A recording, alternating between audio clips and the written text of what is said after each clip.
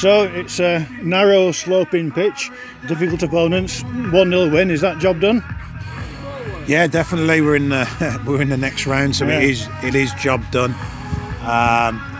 Cup football is all about being in the next round. The narrative today was we couldn't win today in terms of we're expected to win.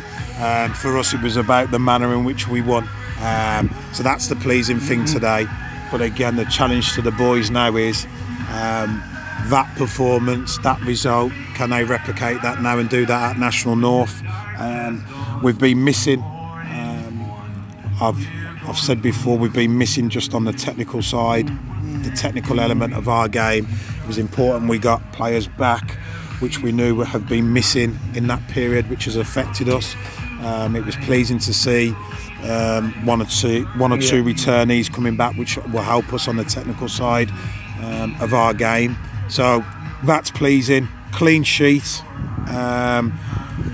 We've done something new to help us to get us to more football, and I thought it was a big well done to everybody today. But the challenge, like I said, will now be, can we replicate that in terms of how we want to play. So are you pleased with that as a response to last week's disappointment? Because I know you were both very disappointed last week.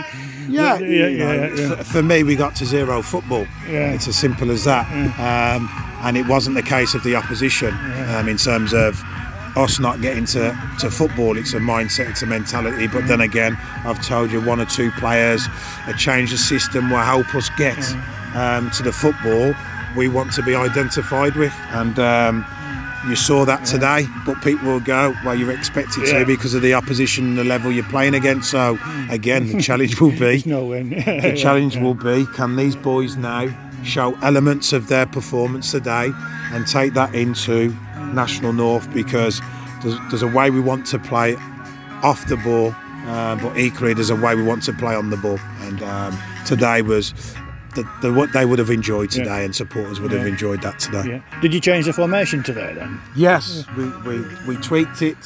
We just felt we needed certain bodies in certain areas to get us to more control and get us to more football.